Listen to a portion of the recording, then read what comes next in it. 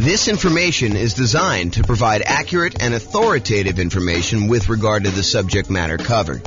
It is offered with the understanding that the presenters are not engaged in rendering legal, accounting, or other professional services. If legal advice or other expert advice is required, the services of a competent professional should be sought. Welcome to the Mesa Real Estate Investing and Real Estate Financial Planning Podcast. Learn all about investing in real estate in Mesa, Arizona, with a combination of real estate financial planning and modeling with numbers specific to Mesa, plus syndicated, more generalized recordings of live and pre-recorded real estate investing classes, not all of them specific to Mesa. Be sure to stay tuned after the podcast for a message from our sponsors.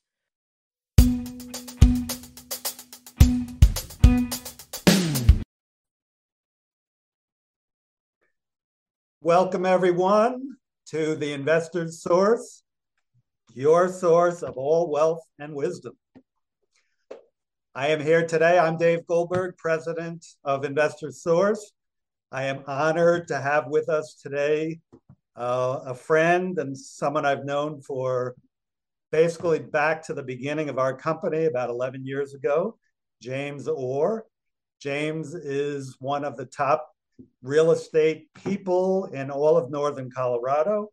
He's been a broker for Your Castle Real Estate for many, many years, focusing now on real estate education and real estate financial advising, which is a cool thing I haven't heard of much. So welcome, James, and I want to give you a little opportunity to introduce yourself. Tell us a little bit more about your background and what you've been doing these days. Thanks, Dave. I appreciate it. I'm James Orr. I took sabbatical probably about a year and a half ago now. Did sort of like a test retirement from real estate brokerage, and it turned into more of a full-time retirement sort of thing. But in my spare time, I'm working on our software that does financial modeling of real estate investments for like mom and pop landlords, primarily. Like, how long will it take you to acquire the number of rentals you want, and how risky is the strategy you're considering versus another strategy. And so in my spare time, in my quasi-retirement, that's more of what I've been doing lately. So yeah, thanks for having me on.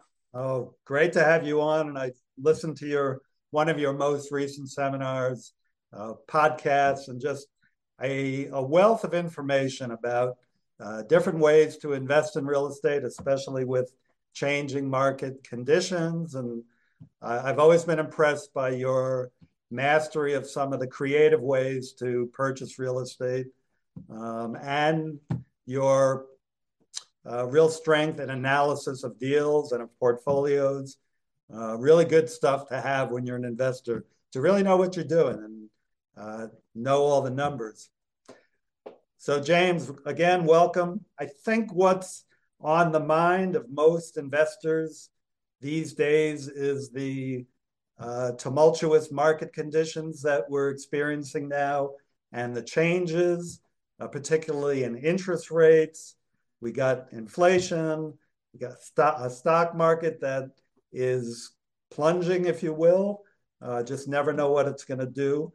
And investors are really not used to that. For the past 14 years or so, we've had kind of tailwinds behind us. Conditions have been great. That's made our lending much easier, but now things have changed. So just want to see from your perspective as just someone in the know about how some of these things affect market conditions.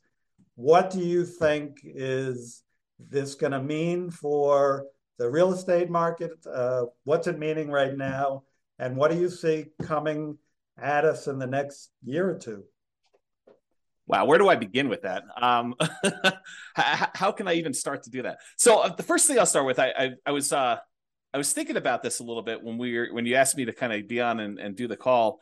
And so I went back and I did some research, and it turns out it was a good idea to do this research. So I went back and I looked through the 30-year mortgage interest rates going all the way back to 1970. And I wanted to find out, how crazy is it that we're seeing, at the time of this recording, probably around 7% interest rates, give or take a little bit if you're doing owner, occupier, investor. And I wanted to know, is this like really extreme, or is this like a still relatively low sort of interest rate? And so I went back and I looked, and what I did is I did a percentage of the time every month that was above this 7% threshold.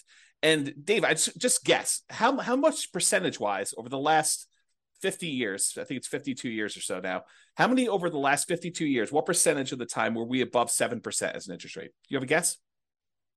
I've kind of listened to what you've been speaking about and doing some of my own research. I'm gonna guess 73% of the time, James. No, it's not quite that high. It's 58% of the time.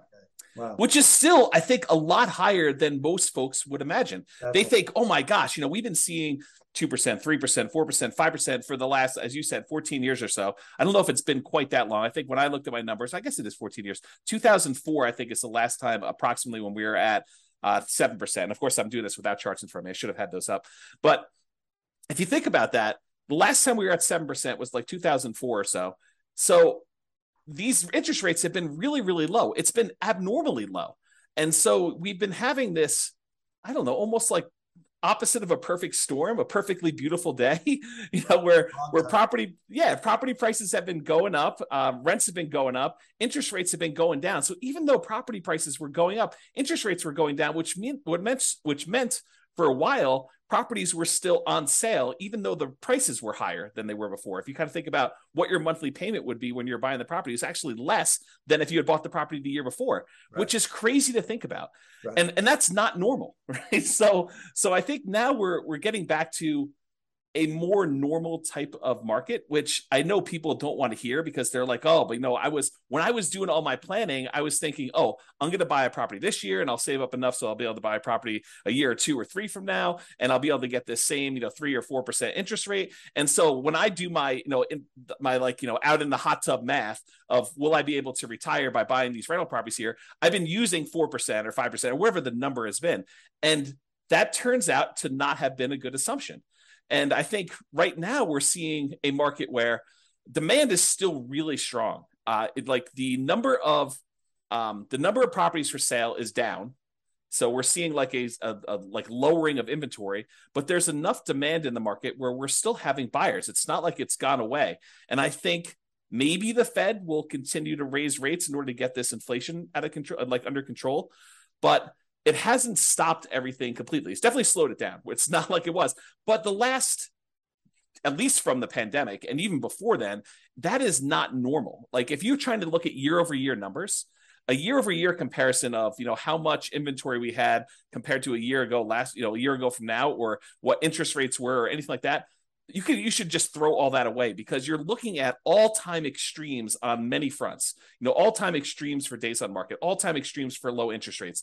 And so you can't compare now to then and say, oh my gosh, the world is coming to an end because days on market is increased by 30%.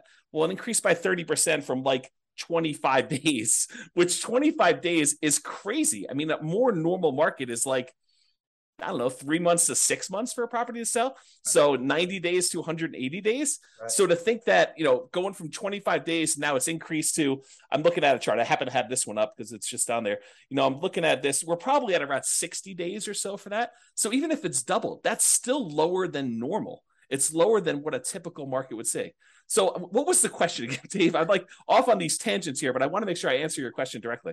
No, that's a good, that's kind of a good recap of a historical perspective that a lot of us are just not looking at. We're so used to, in these last few years, as you say, very unusual low interest rates, that when these rates have gone up, we think it's the end of the world, but it's actually approaching more normalcy. Yes. So the question was, with that, what is happening in the market right now? Is that causing, is it the end of the world? Is the market plunging? Is real estate, we'll get into this later, but should we all be abandoning our portfolios now and saying this is not going to work anymore? What are you seeing in the market? I don't think it's the end of the world. What I'm seeing in the market is inventory is down. So the number of new listings is down, but we're not selling as many as quickly as we were before. So the inventory is actually increasing. And by the way, I think this is localized. So I'm talking primarily about Northern Colorado, although I think it does apply to a lot of other markets as well. But we're seeing overall fewer sellers wanting to sell. And I think that trend is going to continue. And here's why I think that trend is going to continue. If you think about all the sellers that bought properties and they locked in these ridiculously low, in retrospect, interest rates, I think the last interest rate I got was like 2.25 on a 30-year loan, which is insanely low. Now, the chance of me going out there and selling that property and losing my 2.25% interest rate is almost zero.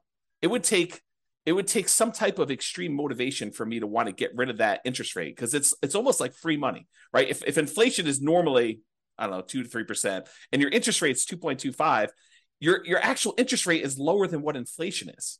So that's just crazy to think about. So you have all these folks that got 2, 3, 4% interest rates, and now interest rates are at 7. So there's a significant financial penalty, a disincentive for them to go out and sell their property, go buy one that's presumably more expensive at a higher interest rate, and take a double hit on that.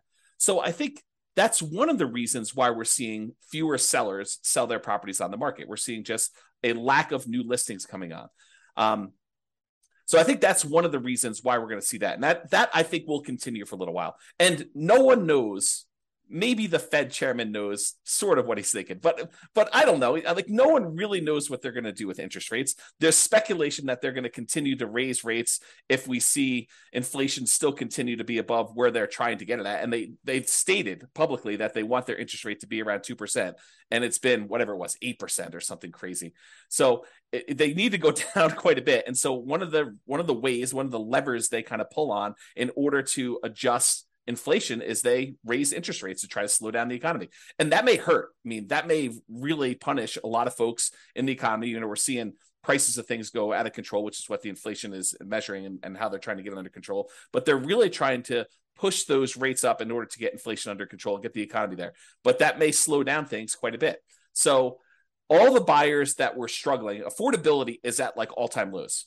We're seeing prices go up really, really high over the last few years. And now with a combination of those and the really high interest rates, affordability, which is a measure of both those things, it's basically how affordable is a property based on the current price and the current interest rates that they can get on those. So affordability is like way, way down. And so you have a lot of folks that are priced out of buying houses, and they're really struggling to do that. So you take a big pool of the market that you used to have there, and you kind of pull that aside. Now, one of the things that is helping us is, unlike the 2007, 2008 sort of period where it was really, really easy, the availability of financing was at like all-time highs. We were trying to like encourage the economy by allowing almost anybody who wanted to get a mortgage to get a mortgage. So that was way up. It has not gone up. So this is very different than 2007, 2008. The availability of mortgages is really, really low right now, a very safe place to be for making loans.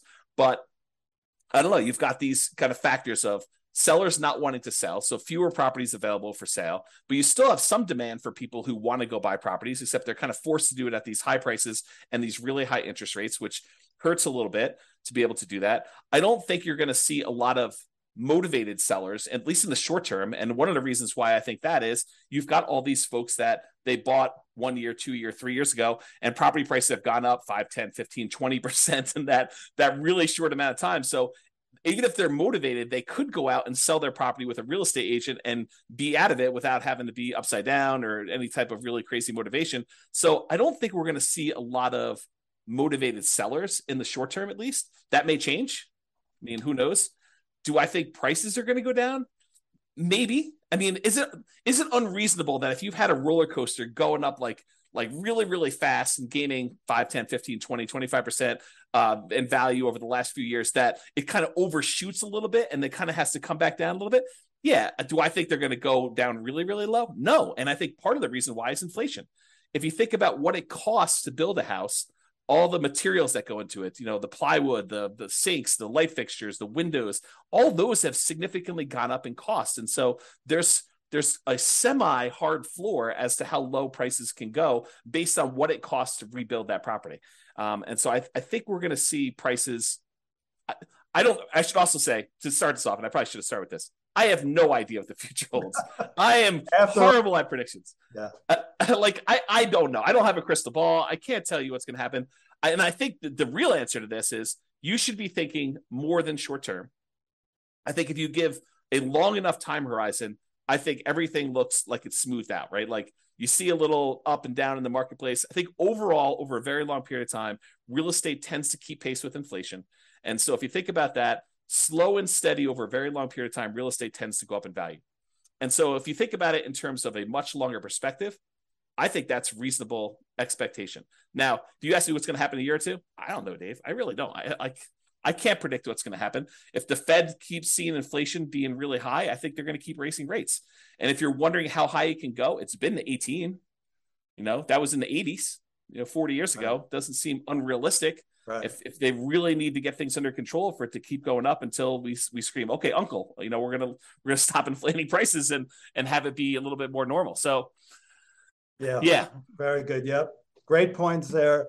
I think it's pretty well known that if the Fed keeps raising rates and keeps raising them, that is absolutely going to create a dip in prices, because the affordability, as you talked about, just gets the affordability is so hard or so low that people just can't buy. And the only way they're going to buy is to buy at a lower price.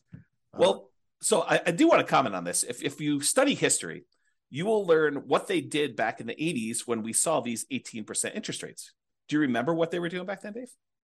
I was young, kind of like you were back then. Okay. Yeah. So if you go study history, we had all these types of taking over debt or doing wrap financing or things like that, where sellers were then saying, okay, we realize 18% interest rates are really hard. Only some people are going to be able to qualify for those.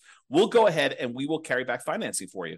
And if you've got a seller who has a 3%, 4% loan, and they have a bunch of equity, maybe they're willing to do wrap financing where they say, okay, we'll accept payments of whatever it is, $1,800 a month on this particular house, and we'll carry that for 2 or 3 or 4 or 5 years or whatever the period of time is. And I'll make payments on my underlying 3% financing rate, and we'll just keep that there until you go buy a property. And so I think there are solutions to that, which may, help slow down stuff. This is like the tools that come out in your toolbox. When the market got really, really hot and we saw these multiple offers, real estate agents switched to having certain types of tools we use in these extremely hot multiple offer type markets. And those are going away. They're not completely gone. We still see occasionally multiple offers, but they're not as prevalent as they were a year ago or 2 years ago. But now maybe we're switching over to this wrap financing, loan assumption. You find an FHA loan if you're an owner occupant, you want to buy a property, move in there, live there for a year, and then convert it to a rental. Strategy like that, where you kind of go do that. You can go take over existing FHA financing at the old 3.5%, 4% loans. And so I think there's enough of those out there that's an opportunity for some investors, depending on what stage of their career they're in. Yeah, I'm glad you brought that up, because I know that's one of your specialties. As I mentioned, the creative financing. I think in the last number of years, the market has been so hot that sellers have had the hammer, and buyers with some of the creative ideas you're talking about, assuming mortgages, wrap financing, lease options. I don't know if you mentioned that yet, but I know you would. They just haven't been as much in demand because, again, sellers have had the hammer, and those are really more buyer tools. But now with rising interest rates and the other market forces, we're coming to more of a balanced market between buyers and sellers, where some of these tools used by buyers can come into play. So it's great to hear about those. That kind of leads to the question of, so let's make the assumption rates are going to continue to rise. Yeah. Does that mean do you think the real estate market is going to die then, or is there still opportunity for investors out there, starting with some of those tools that you mentioned, and maybe you can get a little deeper into some of those too? Yeah, I do think there's less opportunity. I don't think the real estate market is dead. Historically, before the last really hot market, whatever that's been, depending on how you measure it, but historically, real estate investors have added liquidity to the marketplace.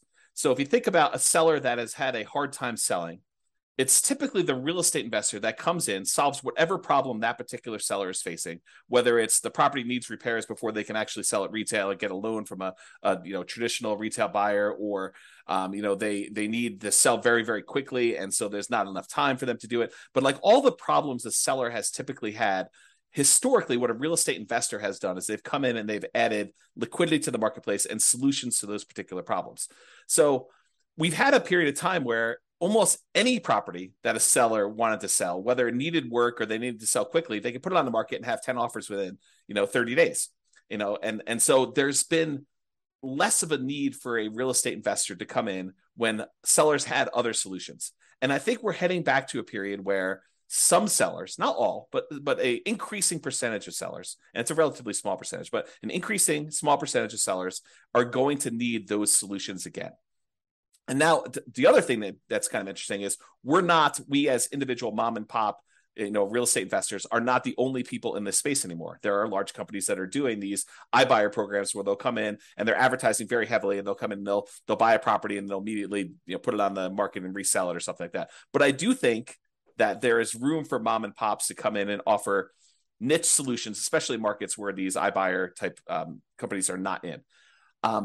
So I think, yes, in the more traditional sense, all these creative solutions and trying to buy properties at a deep discount where they need to come in and do work and they have enough room in there to hold the property for 3 or 6 months or whatever it is in order to get the property sold, and opportunities to use money like yours in order to be able to go buy and fix and flip properties. I think those solutions are still available, and all the creative ones are available as well. And then I think the like meat of the market, because I think just looking at the numbers, there are more mom and pop landlords, people that are buying properties for long-term rental, than there are people doing fix and flips. I think the numbers are skewed more toward buy and hold. And you could correct me if I'm wrong on that, but that's my gut feeling in the marketplace. It's just number of transactions that happen based on one or another.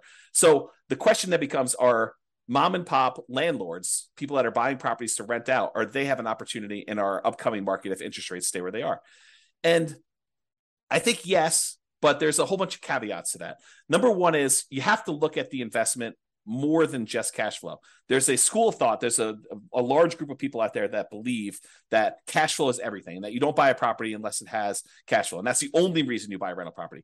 And you can make almost any property cash flow if you put enough down. So like if you came in here and you put 20% down in our marketplace and you tried to buy a rental property with our current prices and our current interest rates and our current rents, most of those properties with 20% down are going to be negative cash flow. They're going to be negative cash flow even if you take into account the tax benefits of depreciation. So when you look at those two, they're going to be negative. But if you increase the amount you have down, if you go from 20% to 25% to 30%, 35%, eventually, even if you get to full 100% down, you buy the property all cash, you then get cap rate. Cap rate is the net operating income divided by the purchase price, which is the amount of cash on cash return you're getting on a property that's free and clear. And so if you think about that, the more you put down, the closer you get to cap rate. Right. So your cash on cash, you put 20% down, maybe negative, and maybe, negative 10% cash on cash. You put 25% down and maybe negative 5% cash on cash. You put 30% down and maybe 0% cash on cash. You're break even. Put more than that down. Now it's sort of like, whatever it is, 2% cash on cash. Eventually, if you put 100% down, it gets to what cap rate is. And cap rate on a property might be, 4, 5, 6, 7, 8, 9%, depending on what market and what type of property you're buying, somewhere in that ballpark. So I think you need to look at the overall return you're seeing on that investment. And that would include a speculative guess as to how much appreciation you might get. I think you need to look at that and say, my best guess is over the long term, I'll see about 3% a year on a property, just kind of guessing there. You have to look at what amount you're paying down on the loan if you got financing. So your debt pay down portion of it, that tax benefit of depreciation, and the cash flow you're seeing on the property. And if you add all four of those together, and technically you're supposed to include the return you're getting on the reserves you set aside for owning a rental property. I should punish myself, slap myself for not saying that. But really it's those five. It's the 4 from real estate and then the reserve money you got there. But if you add up all those and to say, okay, I'm getting, let's say it's 0% cash on cash, maybe 3% from my depreciation amount, maybe 3% times 5 because it's leveraged on the appreciation, so that's 15, and then maybe your debt pay down. I know if you put 20% down on a property, the return you get on that 20% down payments over the course of the life of the loan is about 5.51% per year. If you put 5% down, you do like a nomad property, it's 10.51%, but that's a different discussion. But if you look at all those together, you're probably looking at, around 20% overall return, even though your cash flow might be negative. Well, if you think about that, Dave, how bad is a 20% return on investment? James, that's still a good return in anybody's book. Yeah. And so I think that's the thing you need to look at. You say, okay, look, cash flow is ugly. And I definitely need to set aside the money for that negative cash flow. If I'm going to buy a property and it's going to be negative, you have to say, okay, I need this amount for down payment. And let me go ahead and set aside a year or 2 or 3 of negative cash flow up front just to be prudent about this and kind of hold that. But then I think over time, rents tend to kind of creep up with inflation a little bit. And so eventually your negative cash flow will go down. And maybe a year, 2, 3, 4, 5 years from now, you'll have break-even cash flow or positive cash flow, and then the investment characteristics look different. But even during that time when you have negative cash flow, the overall return is probably pushing 20%. And you have to run the numbers to find out what this means. But then you got to decide, okay, I've got this 20% down, 20% return type of investment I can make if I buy these rental properties. What else is out there that I can invest in? Well, I could do stocks, I could do crypto, I could invest in your fund. I could do all these different things in order to get a return on my money. Of those, and the risk measure of those, because each one has its own different risk characteristics. Investing in stocks, very different. Investing in bonds versus savings versus CDs versus your fund versus real estate. All of those have different just risk characteristics. And so you say, for the amount of risk I'm willing to take and the return I'm willing to get, which one of these makes sense? And I think for a lot of folks, real estate still makes really good sense to do over the long term. If you tell me I'm buying it and I'm getting out in 6 months, I don't know. I mean, unless you're going in there and adding value by doing some type of fix and flip, or you're adding some type of value to the property. If you're just doing it to speculate in the market, probably not, especially since the cost to get, especially out of the investment, tend to be pretty significant in real estate compared to other investments. But I think you look at that and you think, where else can I get this return? And is that a worthwhile risk to return kind of trade-off for me to make? And I think for a lot of folks, it is acceptable. Awesome. Of course, my fund is number one, but real estate is a close second. Actually, I've invested in both and done very well in both. I think just to kind of summarize what you said, and you gave us some great information there, it's just, it might be a tough time now to buying is a little bit, you're going to pay a little bit more, your cash flow may not be even positive in properties you're going to pick up. But historically, and as you said, historically, we're really not that much higher now with rates than we have been in the past. The greatest builder of wealth has always been real estate and should continue to be. You still got to buy very intelligently and hold for the long term, but real estate can still be a great investment over time. Dave, I want to add one more thing to this discussion if we can. So I did a podcast episode. It's probably like 2 weeks ago now. And one of the questions that came up was, with interest rates at 7% and having this negative cash flow with a reasonable 20% or so down payment, is it better for me to go ahead and save up money to buy properties free and clear, where I get rid of the kind of like the interest rate component of this, where I have negative cash flow, or it's ugly to have this negative cash flow on a property? And so I went and I did some analysis, and for just this one kind of sample case, it's a reasonable person saving 15% of their income. I figured out how long it would take them if they saved up 20% down. I did 15%, 20%, and 25% down. But for the 20% down number, I had them save up 20% down, buy a rental property, save up another 20% down, buy another rental property. And I figured out how long it would take them to be financially independent. Then I had the same exact person saving the same exact amount of money, buying the same exact property, but instead of putting 20% down, they saved up until they had to buy the property free and clear, where they didn't have any mortgage on it at all. And so the question I have for you is, how much longer did it take the person who is saving up to buy properties free and clear to be financially independent as the person who is putting 20% down and buying leverage rentals? What do you think the difference in time it took was? I'm going to guess 1 year, James. Oh, so you must have seen my presentation. I did. See? It's so surprising to people when I tell them. I was blown away by that. Right. It's so I'll say it out loud so that everyone can be very clear of what we just said. The person who saved up 20% down, bought a rental property, then waited until they had another 20% down, bought their next rental property, and they kept buying those rental properties as quickly as they could until they got up to 10 rentals. And then how long did it take them to get to the point where they had enough money coming in to be financially independent, versus the person who saved up and bought the property free and clear with no loan at all? And it took them like 20 something years to buy their first property to be free and clear. And then the next one was much, much faster because they had a lot of extra savings from that one rental property. But it only took them 1 year more to be financially independent than somebody who is buying the rental properties and buying them at 20% down. And I think that blows people's minds. So if somebody is out there thinking, it's really hard for me to pull the trigger in this market, just save money. Invest in something else, invest in your fund or invest in stocks or whatever makes sense for you in the meantime, while you're waiting to save up your money. And then when you're ready to buy a rental, whether that's buying a property that's free and clear or buying a property with 50% down where now it does cash flow, or 30% down, or whatever the numbers make sense. But don't stress out. It's not that much longer for you to be financially independent if you take your time and you save up and you buy these properties free and clear. And the risk dynamics of a free and clear portfolio, very different than the risk dynamics of someone putting 5% down or 20% down or 25% down and buying rental properties. So a lot of good points there for people think highly leveraging is the way to go. And I'm not going to poo-poo that because I did that. But I've also done the strategy of buying and paying down properties and having them free and clear. And that for me and other investors I know has worked really well, getting properties paid off. Yeah. So looking to wrap up now, I think, again, what's on the mind of a lot of investors, James, is like, how is what's happening now different than what happened in 2007, 2008? How would you describe what's different? I mean, you started explaining that already, that, conditions are different now, but maybe you can wrap up with that. Do you think we're heading into another 2008 or are things different now that we're not going to see a crash and maybe more of just a leveling out of the market? Yeah, so I can't predict whether or not we're going to see a crash or a leveling out. I really don't know.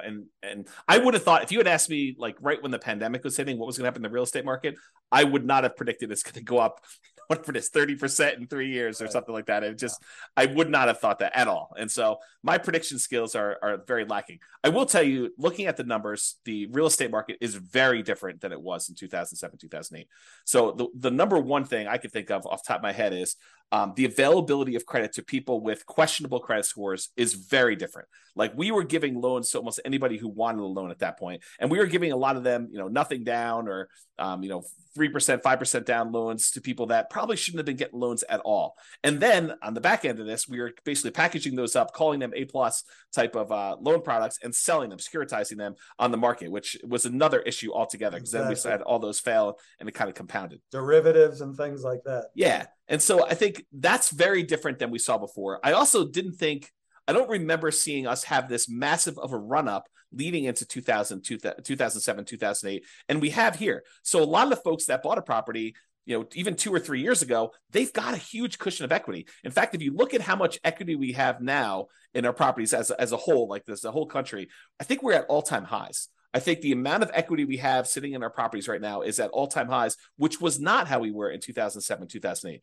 And so the question then becomes, well, how does, having our credit criteria, the availability of credit to people, be really, really low and have really good underwriting standards for those that are trying to get loans. So that's a much safer position than we were, that many years ago. And the fact that a lot of people that were motivated to sell before, that, if they needed to sell, they probably could still sell and actually break even or come out of it with a little bit of profit in it, that they'd still have this or be able to borrow against it if they need to kind of hold on to some stuff. Having that be different, what impact does that have moving forward, even if rates get much higher than they were in this kind of like pre-2007, 2008 period? And I think that that's going to make a big difference. I don't know if it's going to save us from whatever might happen. I mean, because I'm sure we could screw it up if we wanted to, right? There are things the Fed could do.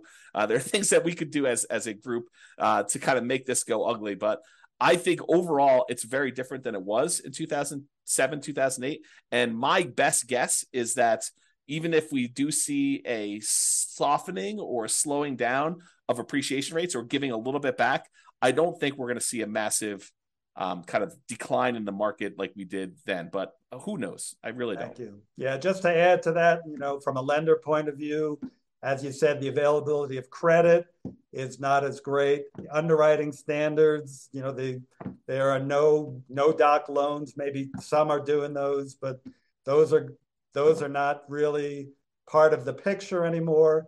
You've still got a housing shortage right now that really began back in 08 when people stopped building, and they've never really caught up. And you have, like in areas like Colorado, still high desirability, which is going to keep people coming and propping up those prices. And, you know, as you said, people who have low interest rate mortgages and they're looking to sell, they're not going to drop their price too much and go into a higher rate mortgage for what they're going to potentially buy if they've got this 2 or 3% mortgage on a house that they're in right now. They'll probably drop a little bit, but be reluctant just to dump something and then get into a much higher interest rate mortgage. So great points, James. Hey, thank you so much for enlightening us. You know, just a takeaway is that it feels like even though things are changing in the market and it might be softening, don't seem to be heading for a major crash, but you know, you never know what's going to come down the pike. We got to just be smart investors and keep being really vigilant about what we're investing in. So yeah, the one tip for people that are moving forward from here is when you look at charts, try to look more than just the last 3 or 4 or 5 years. So when someone shows you that, you know, we're up, you know, foreclosures are up, you know, 130%. Yeah, they're up 130% from almost zero. So you need to go look back at historical data over 10, 15, 20, even longer years if you can, just to find out what is more normal and are we moving toward a more normal type of market. Well said. Thank you very much, James. And yeah, we'll be in close touch. And thank you all. Thank you. Have a great one. Bye-bye.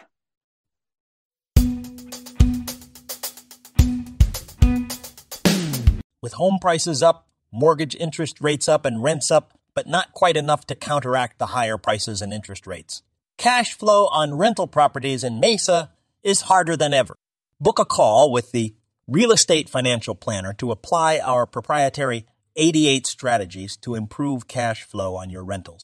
See the show notes for a link to schedule your call and improve your cash flow today. If you're a real estate agent, lender, or professional in Mesa that wants to help our real estate investor listeners, consider reaching out to learn about collaboration opportunities with this podcast. We'd love to add more value to our listeners by having you assist our investors buy, sell, and finance their real estate investments. See the show notes to schedule a call to discuss collaboration opportunities.